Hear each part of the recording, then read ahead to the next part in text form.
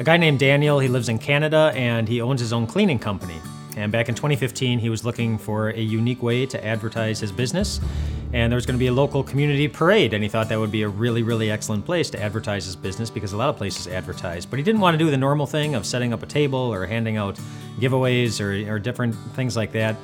Instead, he decided to go in a very different direction. Instead of any of those normal things, he decided to fly over the parade in a lawn chair. Like if you've ever seen the movie Up, where an elderly man attaches balloons to his house and floats away, I mean, that's fiction. But Daniel actually did that in reality, not to a house, but to a lawn chair. He tied 100 helium balloons to a lawn chair. He sat in it, and it lifted him above the parade as a banner advertising his business flew behind him, and he got airborne. He went about 14,000 feet in the air. At one point, a 747 jet flew underneath him. He realized once he got in the air, he didn't know how to steer. He hadn't thought that far through, and so he never actually got to the parade. And after about an hour of floating in the air, after he was about 6 miles away from the parade, he started getting kind of scared because the wind started blowing him around, and he felt very, very unsafe. So once he got a little bit closer to the ground, he unbuckled himself from the lawn chair and fell down to the ground. I believe he rolled his ankle or broke his ankle. He got hurt in some kind of way, and then he was arrested. And Daniel, who eventually got a nickname. The news people started calling him the Balloonatic. Daniel eventually had his day in court for apparently not getting permission to fly a lawn chair over a parade. And in court, the judge handed him a $20,000 fine. And it was after he got the $20,000 fine that Daniel said in front of the court that he would do it all over again, that it was entirely worth it, that it was the greatest experience of his life. So in other words, a great life, according to Daniel, is one in which he gets to fly over everybody in a balloon-powered lawn chair. What's your definition of a great life? I want you to think about it this way. Imagine that you and Jesus are walking along, just the two of you. And at one point he stops, and he looks at you and he says, "How you doing? How you doing?"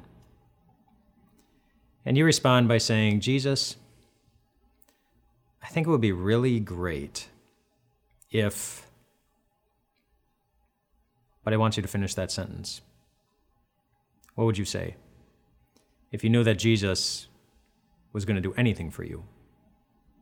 What would you ask him to do? That's basically what we're going to be looking at this week as we look at an incident with two of Jesus' disciples, James and John, when Jesus he asks them that question. He asked them the question, "What do you want me to do for you?" And they were really happy to hear that question, I think for the same reason you and I would be. Because we sometimes wonder if we're going to be okay. I don't know what was on their minds that day when Jesus talked to them, but maybe you wonder if your marriage is going to make it. Maybe if you wonder if your kids are going to keep their faith. Maybe you wonder if the cancer is going to go away. Maybe you wonder if your life is making any kind of real difference or if anyone's going to miss you when you're gone.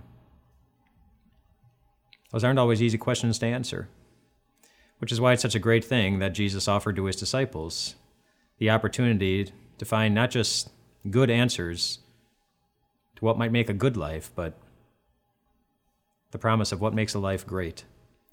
And in this discussion with them, and in the section that we're going to be reading from, he really does exactly that. He showed them not only that they didn't really have any kind of idea of what makes for a great life, but he also showed them that a great life, one that makes the best kind of difference, the greatest kind of difference in this world, it's really not out of reach for anyone. So here's the section where we're going to be looking at this week. Kind of a longer section, but it goes like this. It says, "Then James and John, the sons of Zebedee, came to him, to Jesus. 'Teacher,' they said, 'we want you to do for us whatever we ask.' 'What do you want me to do for you?' he asked. They replied, 'Let one of us sit at your right and the other at your left in your glory.' 'You don't know what you're asking,' Jesus said. 'Can you drink the cup I drink or be baptized with the baptism I am baptized with?' 'We can,' they answered. Jesus said to them, 'You will drink the cup I drink and be baptized with the baptism I am baptized with, but to sit at my right or left is not for me to grant. These places belong to those for whom they've been prepared.' When the 10 heard this, so the other 10 disciples, they became indignant with James and John. Jesus called them together and said, 'You know that those who are regarded as rulers of the Gentiles lord it over them, and their high officials exercise authority over them, but not so with you. Instead, whoever wants to become great among you must be your servant. And whoever wants to be first must be slave of all. For even the Son of Man did not come to be served, but to serve, and to give his life as a ransom for many. And really, whatever your definition of greatness is, Jesus has already given you his, and that is to serve you, which means that your life is already considered pretty great to him. And we'll be looking at how that applies to our everyday lives as we go through this week. We'll see you tomorrow. This week we're taking a bit of an in-depth look at a conversation Jesus had with two of his disciples, James and John, in which Jesus is defining greatness and James and John are looking to be great. And up until this point in Jesus' ministry and his relationship with James and John had seen him do some really, really amazing things. They saw him raise someone from the dead. They saw him calm a storm. They saw him feed thousands of people. They saw all these different miracles. And what all those miracles have in common is that Jesus just spoke and it happened. That's it. He just spoke and the miracle happened.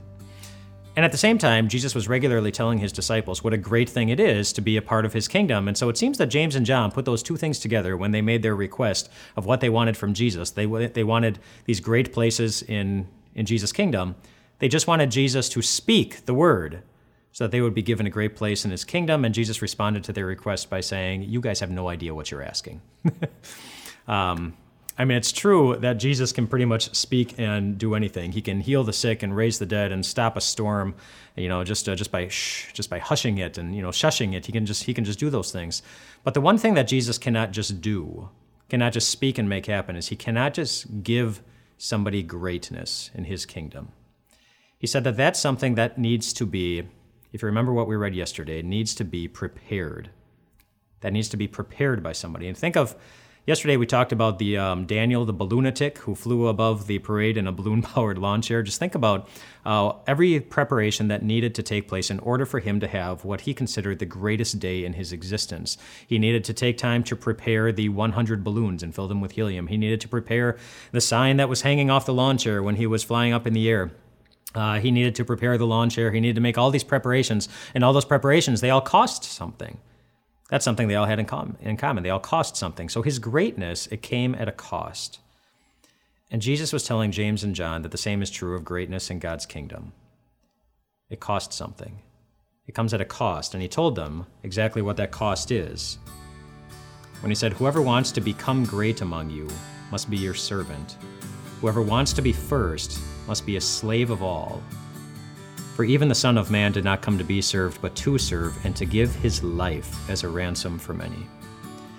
Yesterday, when I asked you to think about what would you ask Jesus for if you could ask him for anything, whatever it was, did you expect him to give it to you for nothing? For no cost? Because there is a cost to greatness in God's kingdom, and Jesus says very clearly what it is here. It is, well, he used his own life as an example. It is your life, the whole life and nothing but the life. If you want to be great, you must be a servant. If you want to be first, Jesus says we must be willing to slave away for someone else's benefit, just like he did for us. And tomorrow we'll take a look at what that looks like as we carry out those instructions. A while back I saw a story about a teenager named Derek who lived in Arkansas. Derek's mom was very sick, and so she was unable to work and unable to provide for Derek and his many siblings, and so Derek is the one in the family who went out to work. He worked at UPS and earned $11.90 an hour just loading and unloading boxes. And the UPS plant where he worked was 5 miles away from his house, but because he didn't have a car and there was no public transit, he walked to work every day and back home again, making the 10-mile round trip day after day after day, walking, getting up early enough for a shift that always started at 4 a.m., and he was never late. Derek's story is just one of the many stories, one of the many examples that you could find in the world of the type of attitude that Jesus is describing in the section we're looking at this week looks like. An attitude of service. And that's what Jesus considers great.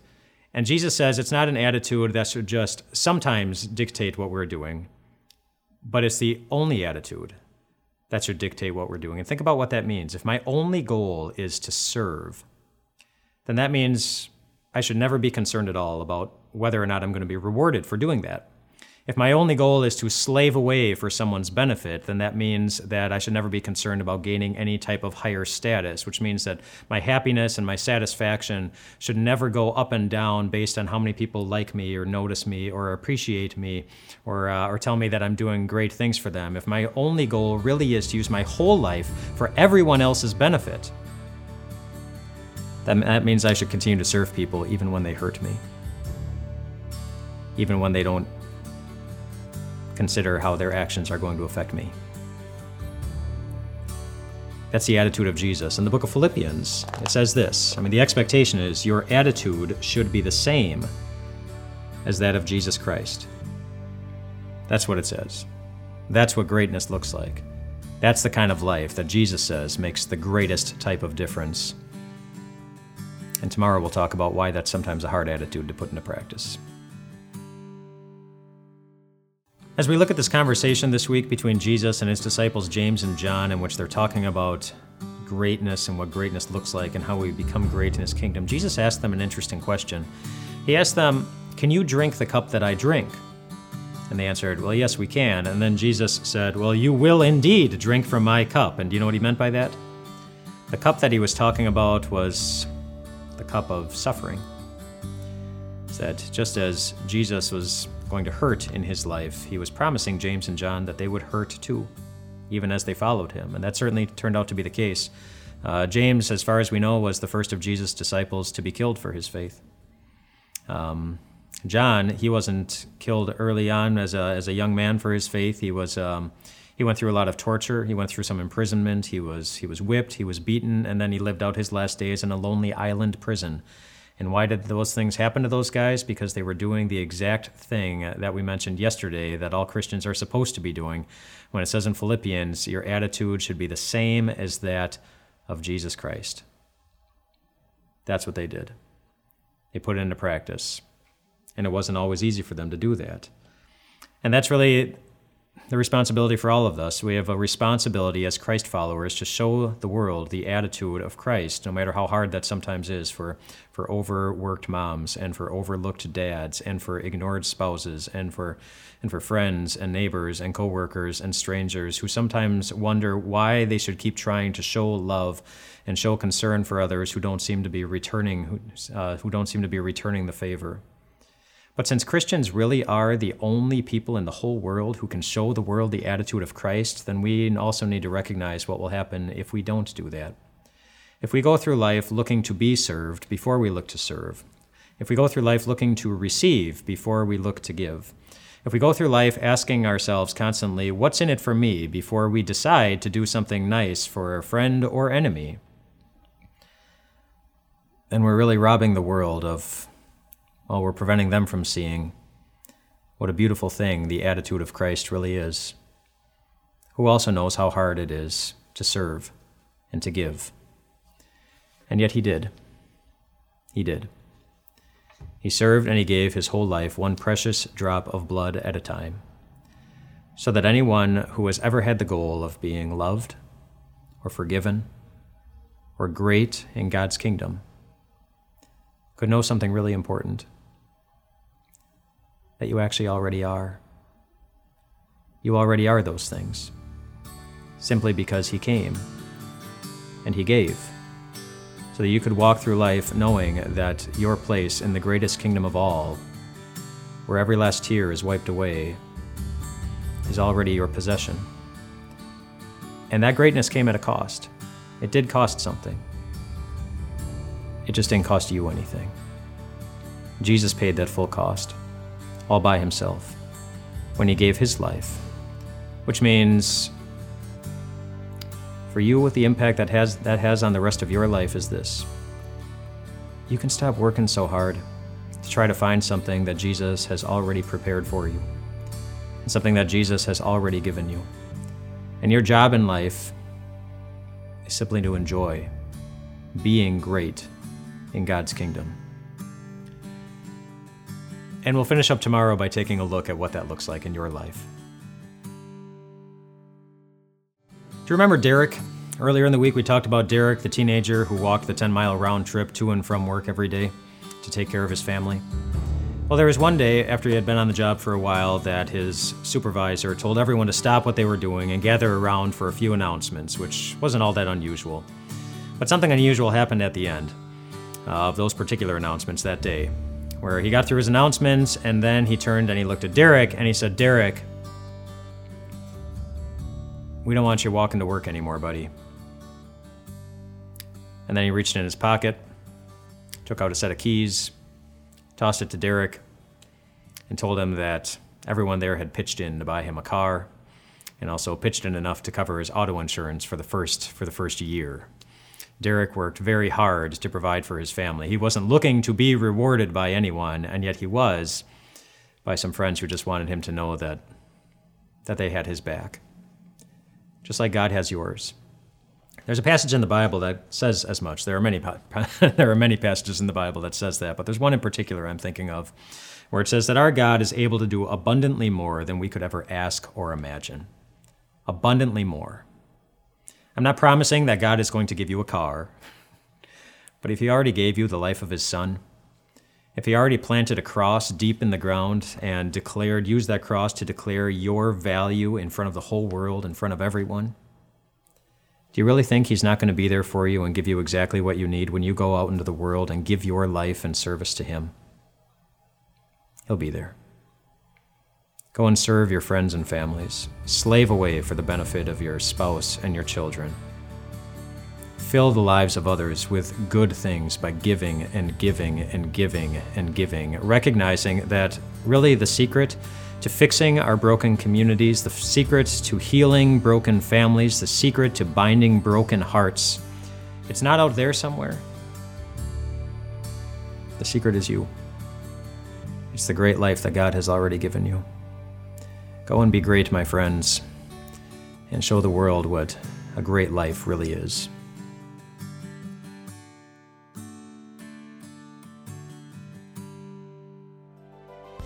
Hey everyone, Pastor Mike here from Time of Grace. Hey, thanks so much for taking your time to listen to this message. We would love so many other people to hear about this message too. So if you could think of someone in your mind right now that could use this, we would love for you just to take a moment and share it. That's essentially how people hear the good news of Jesus, believe it, and find eternal life in his name. Thanks for sharing, and have a great day.